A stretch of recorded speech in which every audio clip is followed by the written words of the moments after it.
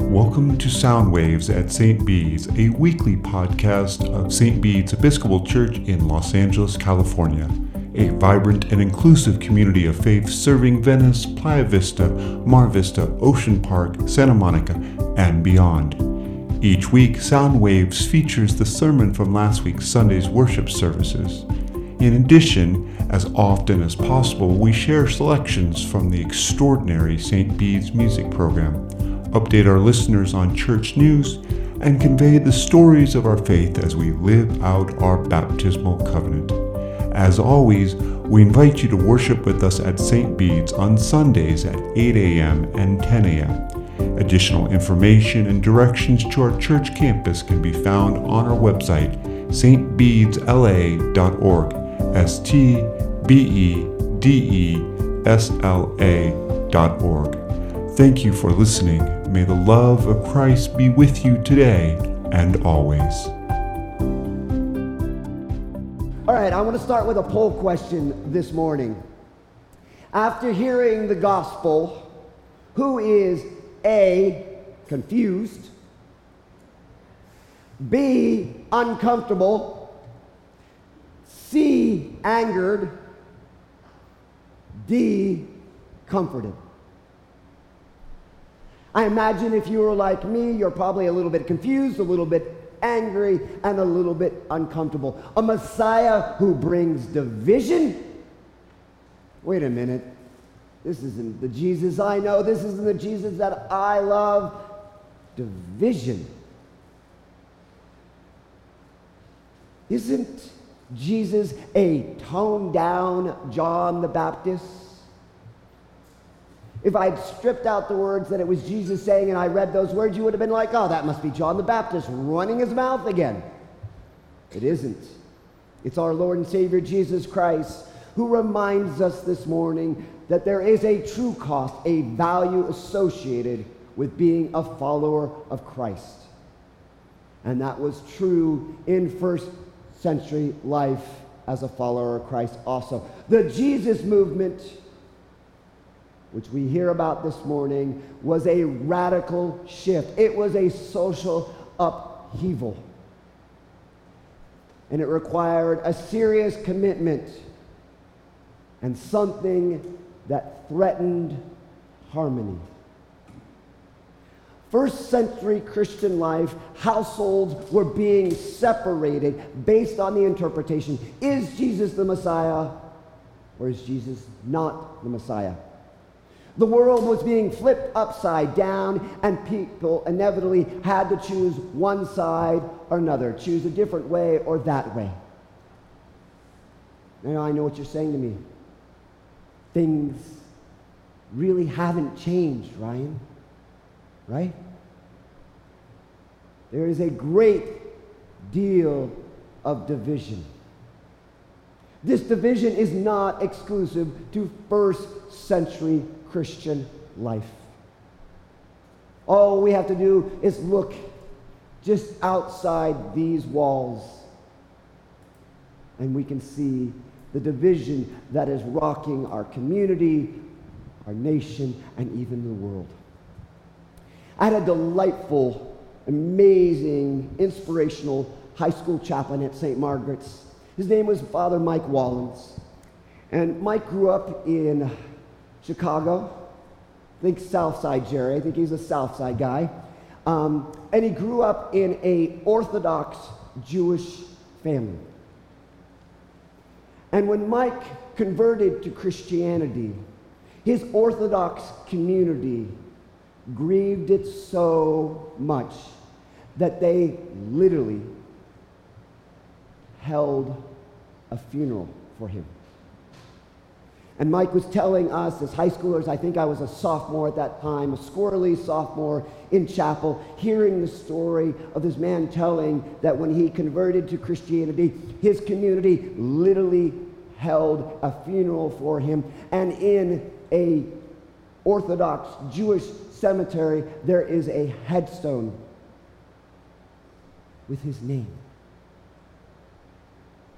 And Mike and I have since, obviously, because of my work in Episcopal schools, have become friends, and he was a wonderful mentor to me. And I asked him at one point, what was that like? What was it like where you made this decision in your faith, and in that the community that you grew up in, the community that raised you, your family and friends, literally had a funeral for you? And he said, I went through a range of emotions. Obviously, I was angry, I was frustrated, I was sad. But he then ultimately came to some peace because he was living into what he felt was his identity and his faith. I want to believe that he was telling the story to a bunch of squirrely 9th, 10th, 11th, and 12th graders. He had this passage in mind.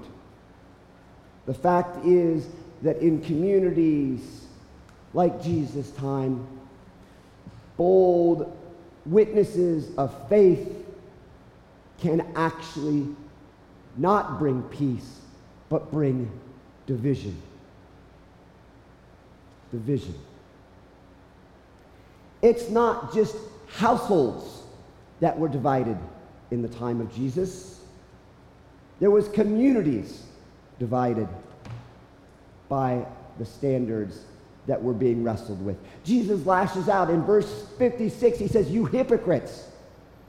You know how to interpret the appearance of earth and sky, but you do not know how to interpret the present time. I bet you every one of us in this room, especially those of us who grew up in Southern California, know when the Santa Ana winds are coming. It's just got that feel. It gets dry, and you can tell within hours those winds are going to start blowing. This is what Jesus is saying to his followers. You can interpret the weather, but you cannot interpret the present time. You can't see that Jesus, me, the Son of God, is standing right before you and trying to change the world. You can't even see that I'm right here with you and that a movement is starting. And Jesus is critical of that generation's ability to see the work of the kingdom of God right before their eyes. Individuals were investing their time and energy in false prophets. Communities were being led by individuals who were driven by self-interest and power and money. Peace and harmony were oversold and under-delivered. Let me say that again. Peace and harmony were oversold and under-delivered. Does that sound familiar? Does that sound like this day and age? Countless in leadership, those we ask to lead on our behalf, promise us peace and harmony, and they don't deliver. The movement ushered in by Jesus shined a big spotlight on the ills of society. And by doing that, he threatened those in power, those with money, those with the positions that were most highly regarded. Think back for a moment to last week's gospel. We heard, be dressed for action and have your lamp lit. Today's gospel reading is a continuation of that scripture text. Jesus is preparing his followers for life after him, preparing them for the world after the cross. And his followers must deal with the fallout of the emergence of the Jesus movement. Jesus knew that he was stirring the hornet's nest, but it was his followers, and even us, his future followers, that were going to have to pick up the pieces, make sense of it for the world, and be bold in the ways that we communicate and emulate a gospel of love. His followers would need to deal with the division that Jesus had set in motion by his preaching and teaching. Jesus had stoked the fire, we heard this morning. And his followers, we must tend that flame. A new world order has been ushered in by Jesus. And that's what we're hearing about in this morning's gospel reading. And it is not comfortable. It should not make you comfortable.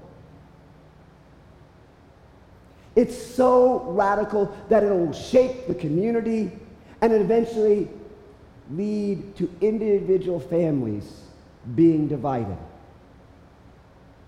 How many of you have found yourself in the last couple of years at odds with a coworker, a dear friend, or even a family member? And because of what you believe in, not just your own faith, but some of the values that you take out into the world that's informed by your faith, you've had family members turn their back on you, or a coworker, or a friend. It hurts. It hurts. But if we are living gospel-centered lives, if we are living into the values that Jesus espouses to us, a gospel of love, a gospel of peace, a gospel of inclusion, radical transformation, then we might have to say, I don't like it, but that is the way it's going to be. Nothing will ever be the same, Jesus says to the disciples. It's foolish to think that the new world order will emerge without discord and division. That's what Jesus is telling us this morning. Jesus is expecting his followers to be ready. Expect the unexpected. Expect someone to turn away from you. Expect others to despise you. Even your own family. But what Jesus is longing for, what he longs for us to all experience, is a profound wholeness and a healthiness. And the cost might come through some division. The greater peace will come at the cost of a lesser peace. That's a tough message to digest. But aren't things just getting worse, Ryan? Isn't this world just getting worse? Wonderful, wonderful social activist Adrienne Brown wrote this: things are not getting worse. They're getting uncovered. We must hold each other tight and continue to pull back the veil. In first century life, Jesus' presence did not make the world worse. Instead, his presence and the movement he propelled began revealing what was hidden behind the veil of the world. And the same is true these days. Those things that we are wrestling with, those things that we continue to uncover, those things that are underneath the veil have always been a part of our history as a humanity. Racism did not just all of a sudden come about when America was founded. Racism was not solved with the Civil Rights Act movement. Racism continues to exist this day and this age, and it is not getting worse. What it is we are unveiling what is already there. It is there, and we need to be bold and address it. Our world is not getting worse. Instead, what was and is hiding, and it's now being revealed. The stain of sin has always been there. But now our current climate allows us to see it more fully. We are becoming more enlightened about what hides underneath the veil. And so it's natural. It's natural to run from it. We all do it. I'm doing it right now in one sense because I have absolutely, positively divorced myself right now from watching television news. I cannot take it. Even a news station that I feel more aligned with, I cannot take it. So what I've done to try to fill that void, to center myself and to find a better understanding so I can still continue to hear these issues and address them, is I said I needed to find a media source that I can trust. I know what you're saying, Alice. I should trust the LA Times. I trust you. I trust you, Alice. So there was this wonderful organization that recently did this study of like 7,000 media outlets. And they basically did this beautiful graph on the spectrum of what media outlets are the most balanced and out of balance. And from that, I found a media source that they say is the most balanced. And so I am investing my time and energy to make sure that I read that source. And now I'm not going to advertise what it is. If you want to ask me when you walk out the door, I'm happy to share with you. But in that, we can't run away from the things that are happening in the world, but we can align ourselves with people and values and organizations that give us the ability to be Christ-like in this world. Too often our leaders, I use that now with air quotes these days, like to figure out things by pragmatic solutions. And what they're doing is they're just pushing it on down to future generations. That drives me nuts.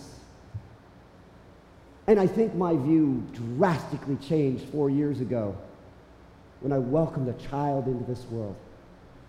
Because what I realized is that a lot of the people out there who are making decisions on our behalf are pushing the problems not even on Lexi. They're pushing it on Lexi's children. 2 and 3 generations removed. In these scenarios, we overvalue temporary harmony and undervalue solutions that transcend generations. And that's what Jesus is talking about. He's there being a disruptive force, knowing that it will pay dividends down the line for a future generation. We can't shy away from greater peace simply for the cost that is going to happen with sacrificing lesser peace. Give you a real mundane but simple illustration of this. In our household, when we lived in Pasadena with this beautiful 905 square foot house that I envisioned restoring, which we did. And I started with the kitchen. People laughing. Be gentle on me. I told my wife, it's only going to take about 4 months. I'll do it on the weekend, I'll do it after work, and we'll just completely transform this, 1970s kitchen back to that 1924 colonial feel. On month 8, when we're still using a microwave and a hot pad on the dining room table, in arm's reach of the couch, because it's a 905 square foot house, Erin looks at me and says, how much longer is this going to go on? And I try to explain to her, well, we have to jack up the house right now because this is that, need to shear. And she's like, I don't hear this. Just solve it. I solved it, but I think it took another 6 months. She was ready to go to the Ritz-Carlton soon thereafter, I think. But I kept reminding her that this sacrifice that we're making right now, this sacrifice of comfort and ease, had a greater good. That greater good was functionality, that greater good was a better lifestyle. And in that, Jesus is saying the same exact thing. I am here to disrupt the world and to change things around, but trust me, my fellow lovers of good, my disciples, my precious ones, I'm doing this for a reason. We cannot expect the world to be transformed into the kingdom of God without some renovation. So how do we walk out of here and promote the good news amid this shifting landscape of a society deeply, deeply, and bitterly polarized? I imagine each and every one of you sometime during this week asked that question in some way, shape, or form. It's hard to walk through this world and not see the polarization and say, how do I respond as a Christian, as one who wants to proclaim the gospel? And it's often too easy to frame our faith through the lens that does not account for the human condition. We must continue pulling back the veil that disguises and masks the world, even if it means creating a little bit of division. Our prophetic voice must go beyond the mundane and be willing to breach the ideals and institutions that undermine a gospel of love and peace. It will take more than words to break down systems that promote hatred, racism, injustice, exploitation, and greed. It will take more than words. It will take our actions and us holding others accountable for their actions. If we want to transform this world we live in, if we want this world to reflect the vision that Jesus Christ has for each and every one of us, we are going to have to step out into this world and make something happen. The goodness and wholeness that Jesus sought for the world will result from real struggle and real strife. Now I go back to my poll question this morning. Does that make you uncomfortable? It should. Does that sometimes make you angry? It should. If we're uncomfortable and we're angry and we're frustrated by this morning's gospel reading, then Jesus is doing exactly what he needs to be doing. Jesus knew that building up the kingdom of God, this movement that he had launched, would encounter great division and discord, especially after the cross, after he was gone. Jesus wants his followers, he wants you and me to realize that through the waters of our baptism, we have jumped into the deep end. Not the shallow end. Actually, we didn't jump into the deep end. You know what happened? Jesus pushed us into the deep end. I remember when I was learning to swim as a 2-year-old. The way we learned to swim when we were 2 years old, my swim instructor, I remember this so vividly, it was probably 2 or 3, I remember being thrown into the cold ice water. And you either sink or you swim. Now, we're not using that method for Lexi swimming, but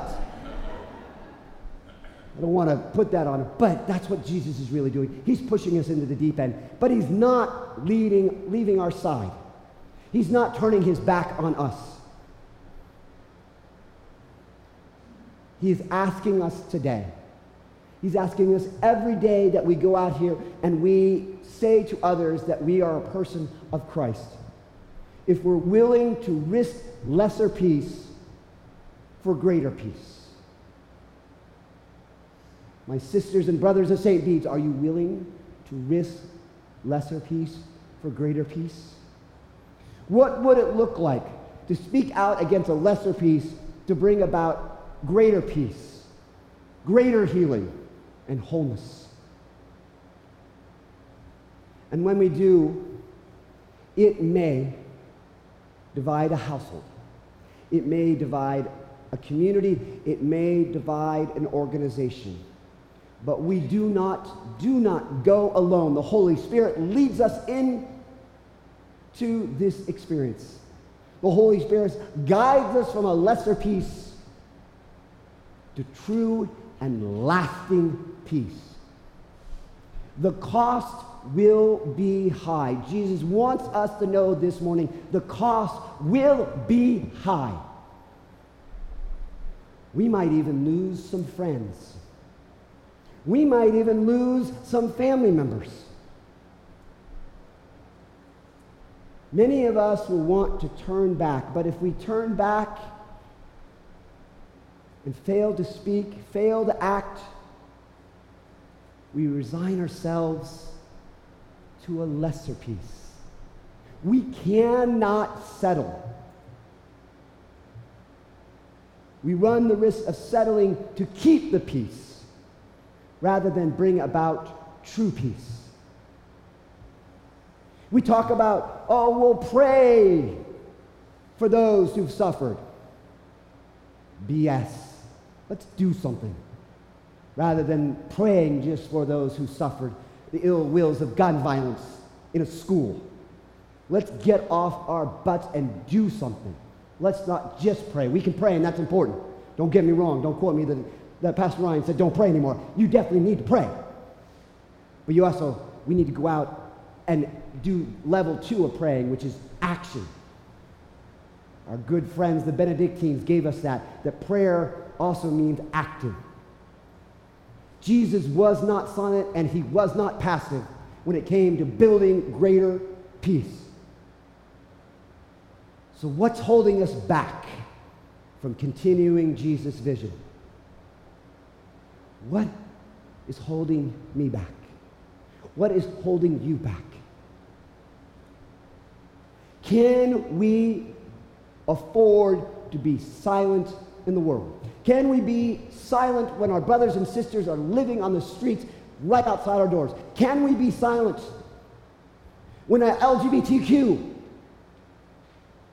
friends, family, and neighbors are being isolated and killed and persecuted for what they are? Can we stand by when our black and brown and all of our brothers and sisters of color are continually pushed to the margins and disenfranchised, taken away their power and abused and neglected and even killed simply for the way that our Creator made them?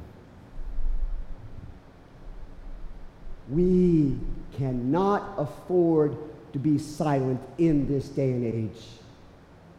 And Jesus is rocking the boat today. The deep peace we seek means that we speak truth. But we speak truth in love, in the way that Christ has given us to speak the truth. We speak a gospel, Jesus Christ-centered love that seeks to transform this world and to turn it upside down. I hope we're uncomfortable with that. I really do hope we're uncomfortable by that, because that means Jesus has his hand on us. He's holding our hand with one and shaking us with the other. He says, go out there. Let's make a difference. Let's do something different. Amen.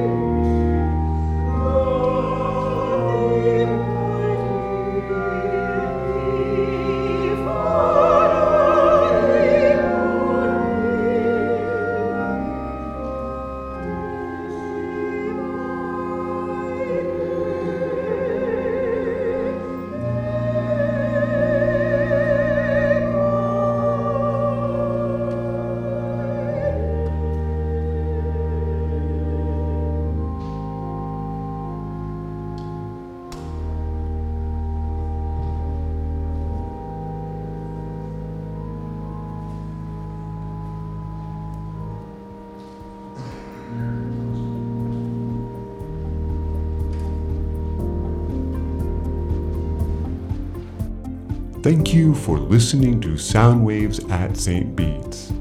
If you want to learn more about St. Bede's, we invite you to follow us on Facebook and Instagram at St. Bede's LA. If you like Sound Waves, please leave us a review on Apple iTunes. Our worship services on Sunday are at 8 a.m. and 10 a.m. Wherever you are in your spiritual journey, you are welcome at St. Bede's. Additional information and directions to our church campus can be found on our website, stbedesla.org, stbedesla.org. Thank you again for listening, and may you be blessed this day and every day by God's unconditional love and eternal grace.